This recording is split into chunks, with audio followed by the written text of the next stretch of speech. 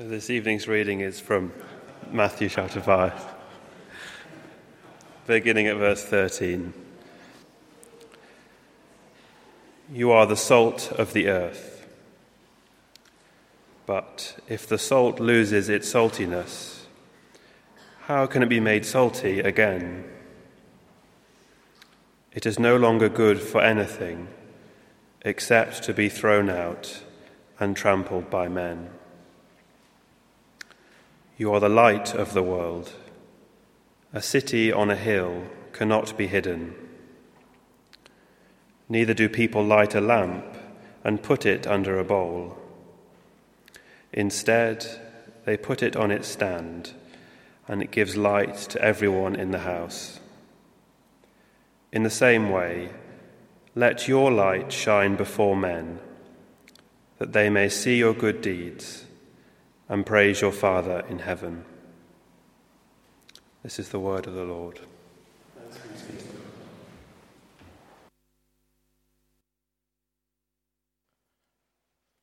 Friends, let's pray as we look at God's word together.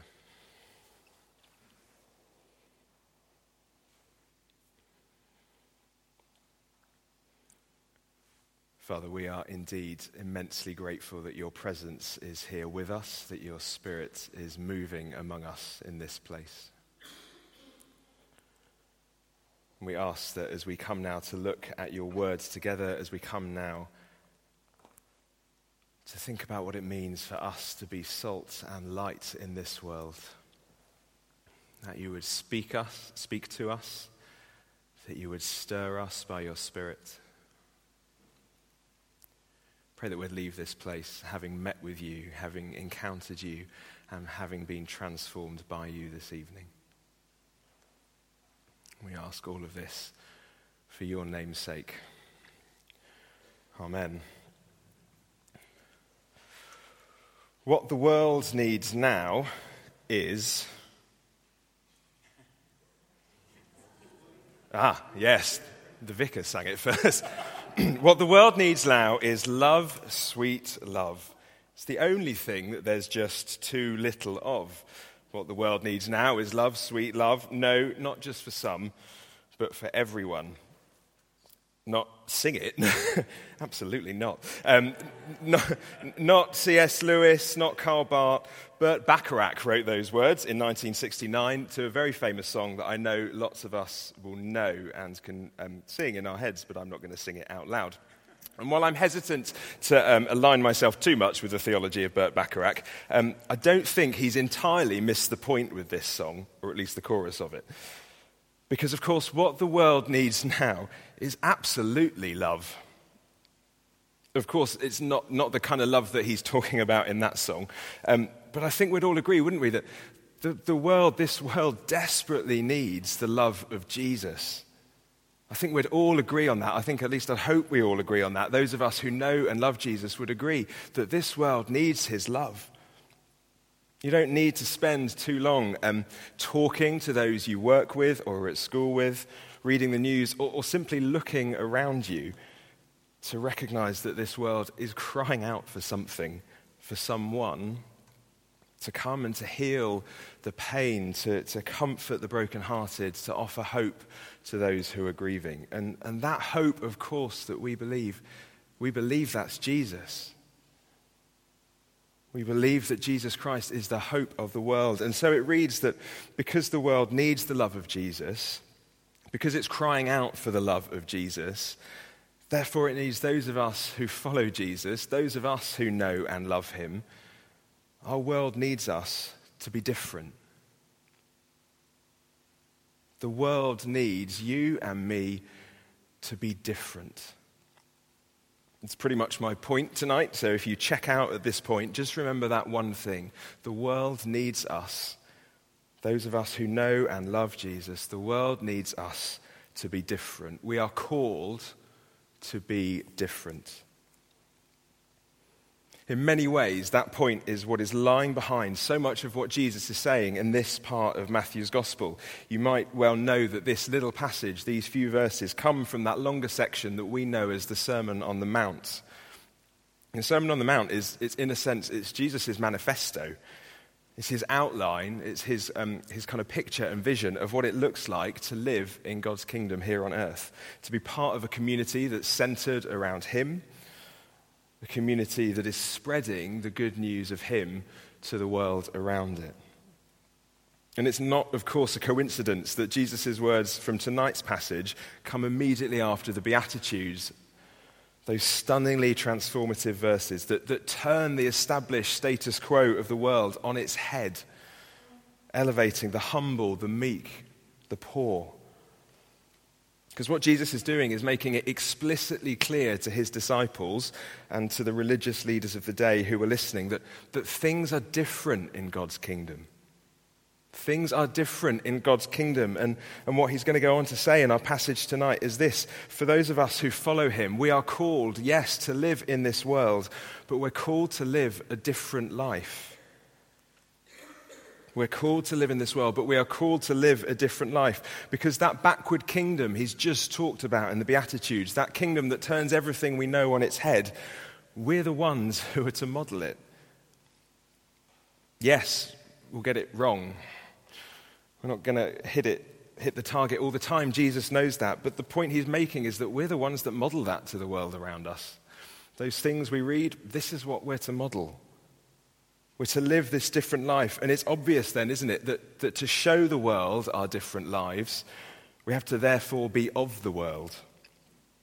And it's important we remember that as we think about salt and light, because as Jesus goes on to say, there's not a lot of point lighting a lamp if you're just going to hide it under a bowl. In Jesus' time, there were some among the religious leadership who believed that the only way to live a good life and a holy life was to effectively shut yourself off from everything else in the world around you, to not let it contaminate you. While that might mean that you individually manage to live a pure life, it's hardly a great witness. The point Jesus is making here is that we are absolutely meant to be part of this world. We're called to be in this world. We're called to be in our schools, in our homes, in our workplaces, in our cities. Because the way in which we join with God in bringing about the renewal of all things, which is what he's in the business of doing, is first and foremost to put down deep roots in the places we find ourselves today. We invest, therefore, in our communities, in our relationships, in our schools, and in our workplaces. The reason we invest in those places, the reason we put down roots in those places, is because it's exactly in those places that we're called to live differently. We invest in these places because these are the places God has called us to. Our school, our office, our home, our city. We invest and we become salt and light, which we're going to look at in a minute, in those places. We're called to live in this world. And then the obvious question is, well, therefore, what does living differently look like? And Jesus uses two pictures here. It's a very well-known passage, two pictures that help us begin to answer that question of what it looks like to live differently. He uses the pictures of salt and of light.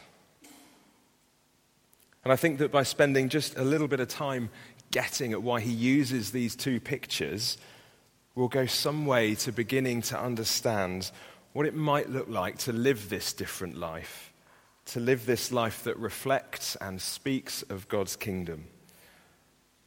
Salt and light can help us to live differently, can help us to live deeply in the places we find ourselves.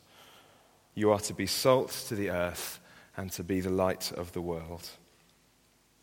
And he starts off with salt. Salt was a pretty common item in Jesus' time, as it is today.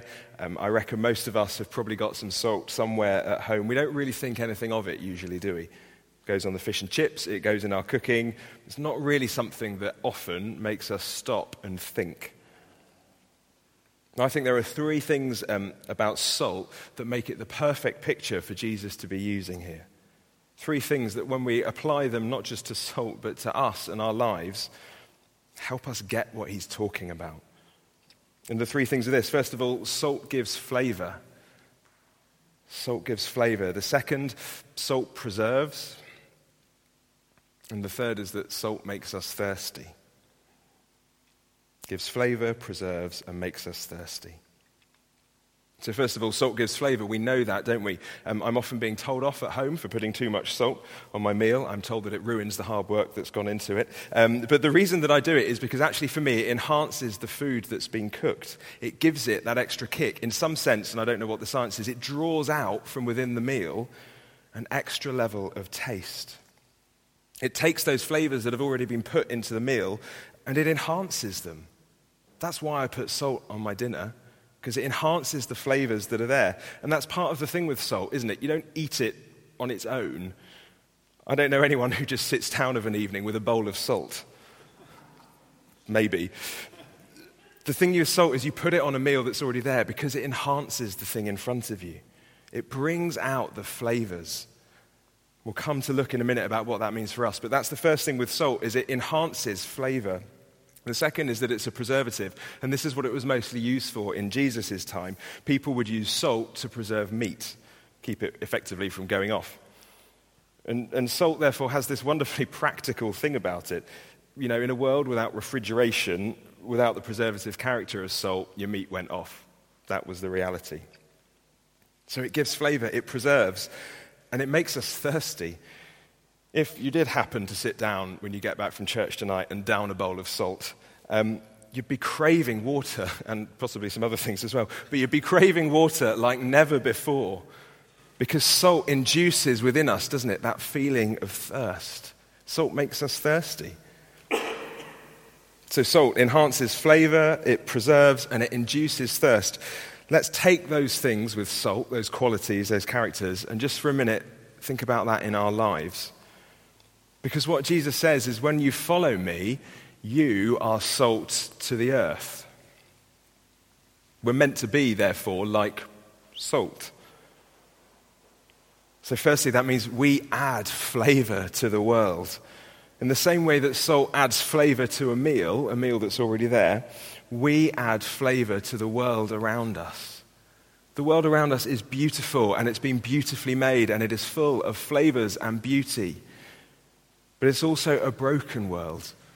But by bringing the message of hope, by bringing the message of Jesus to this world, we bring this beautiful, we kind of pull the flavors out of it. We bring this beauty to the world, to this meal. We pour salt on it and we bring the flavors out. And we tell this story, don't we? We tell this beautiful story that no longer do we just have to assume that we're this collection of atoms and cells made out of nothing, for nothing, and with no purpose.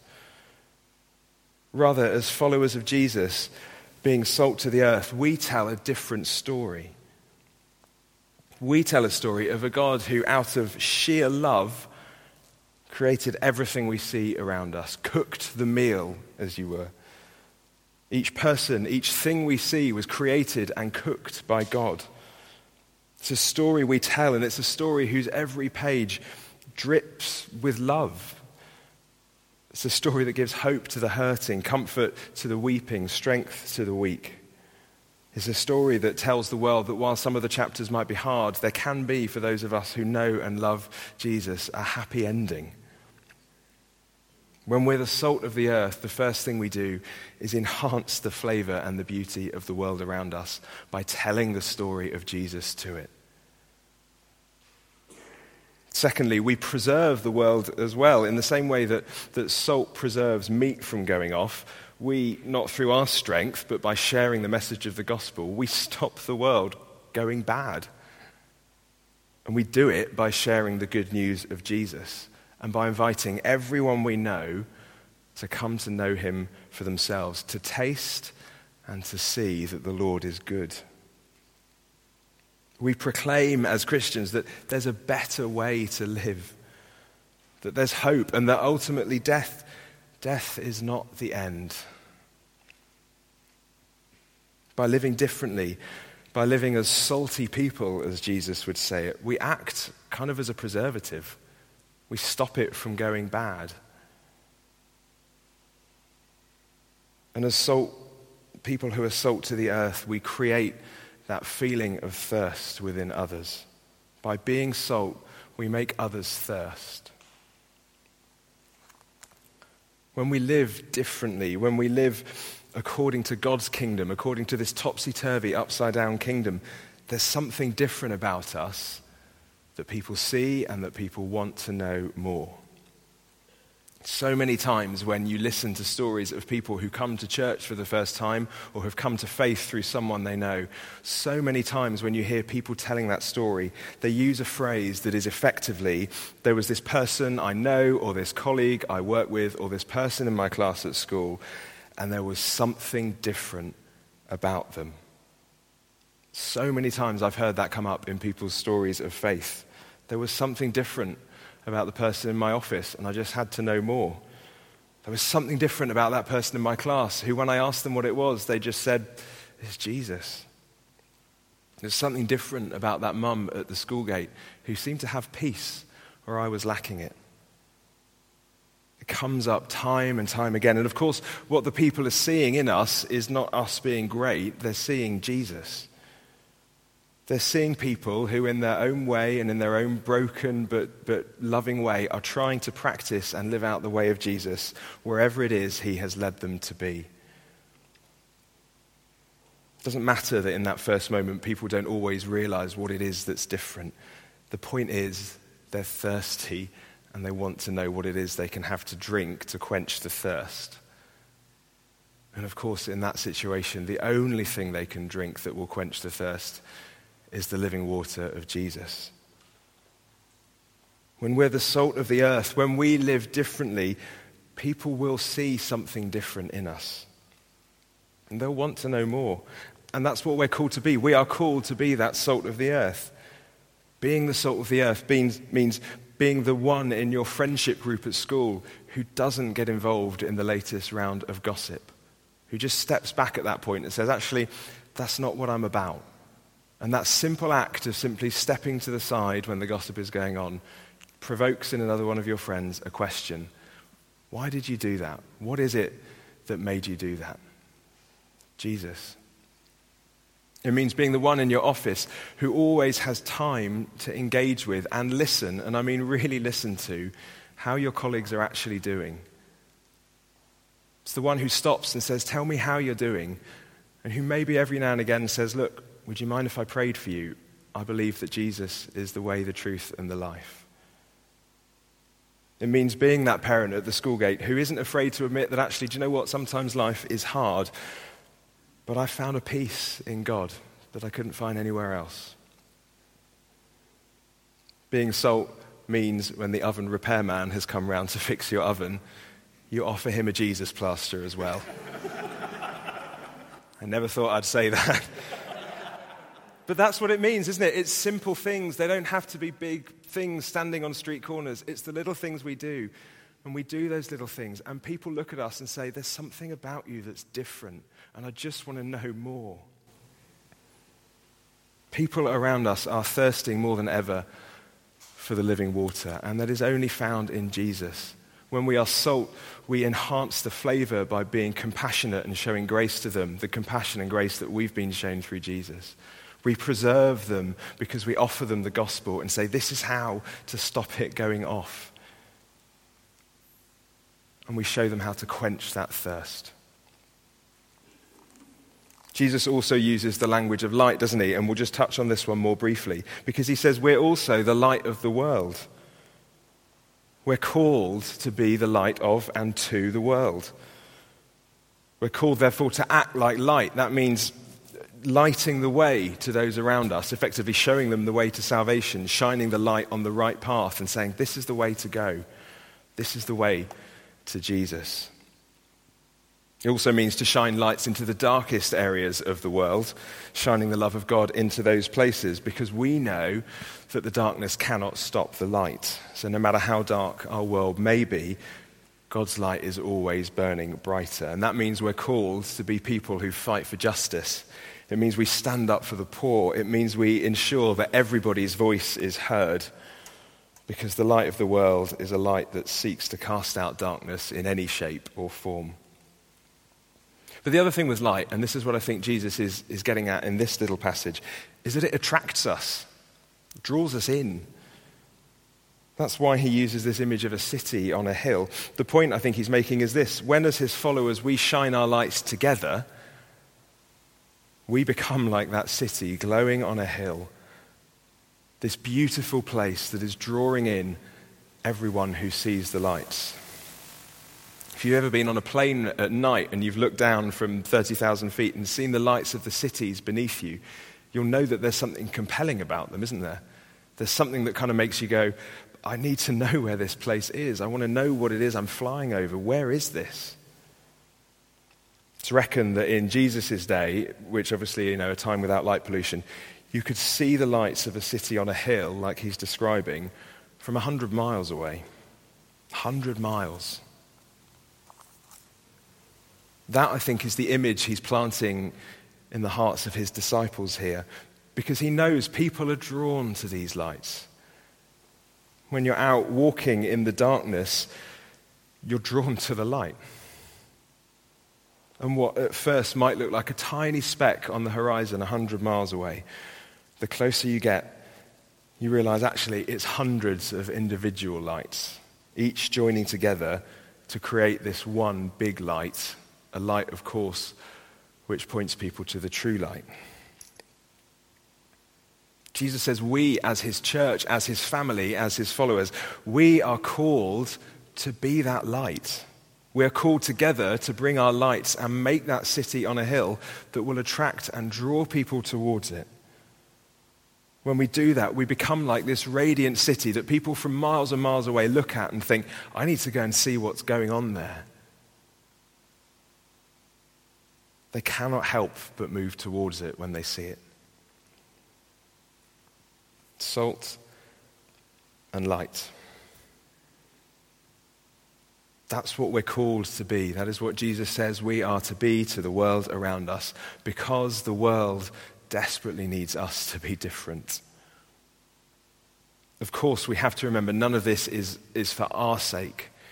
We don't do it so we get the praise. We don't do it so that we become the expert in all things Jesus. It's all about Jesus, isn't it? It starts with him and it ends with him. And it's all through his grace as well. We do all of this through his grace. But we are called to live differently. We're called to model something else to a world that is weary and skeptical and thirsty. What are we called to be? We are called to be salt and light. We're called to be salt that brings flavor and beauty, that looks at the beautiful world around us and says, yes, this is beautiful, but we can be salt and bring out the flavor and the beauty even more by showing you Jesus. We're salt that preserves, that says, actually, there is a way to stop this from going bad. There is a way to do that, and it is Jesus. And we're called to be salt in that we induce that thirst in others. When they look at us, they say, there is something about you that is different. I want to know what it is. And we say, it's Jesus. It's not me.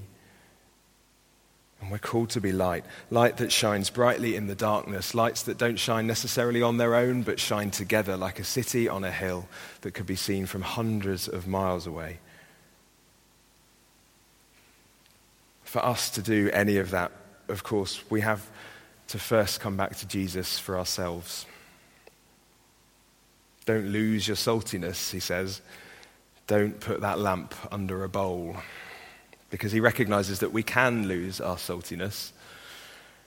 We can hide those lamps under a bowl. He's realistic enough to recognize that in us. And that means we, as his followers, as his salt and his light, have to come back time and time again simply to his presence, to his word, to understand what it means to be salt and light, to let him love us and shape us to become that salt and light for the world. It's only out of the place of abiding with Jesus that we can become salt and light for Jesus. But salt and light is what he calls us to be. We are called to live in this world, to grow deep roots wherever we find ourselves, deep roots that invest in the places we are so that we can be salt and light to those around us.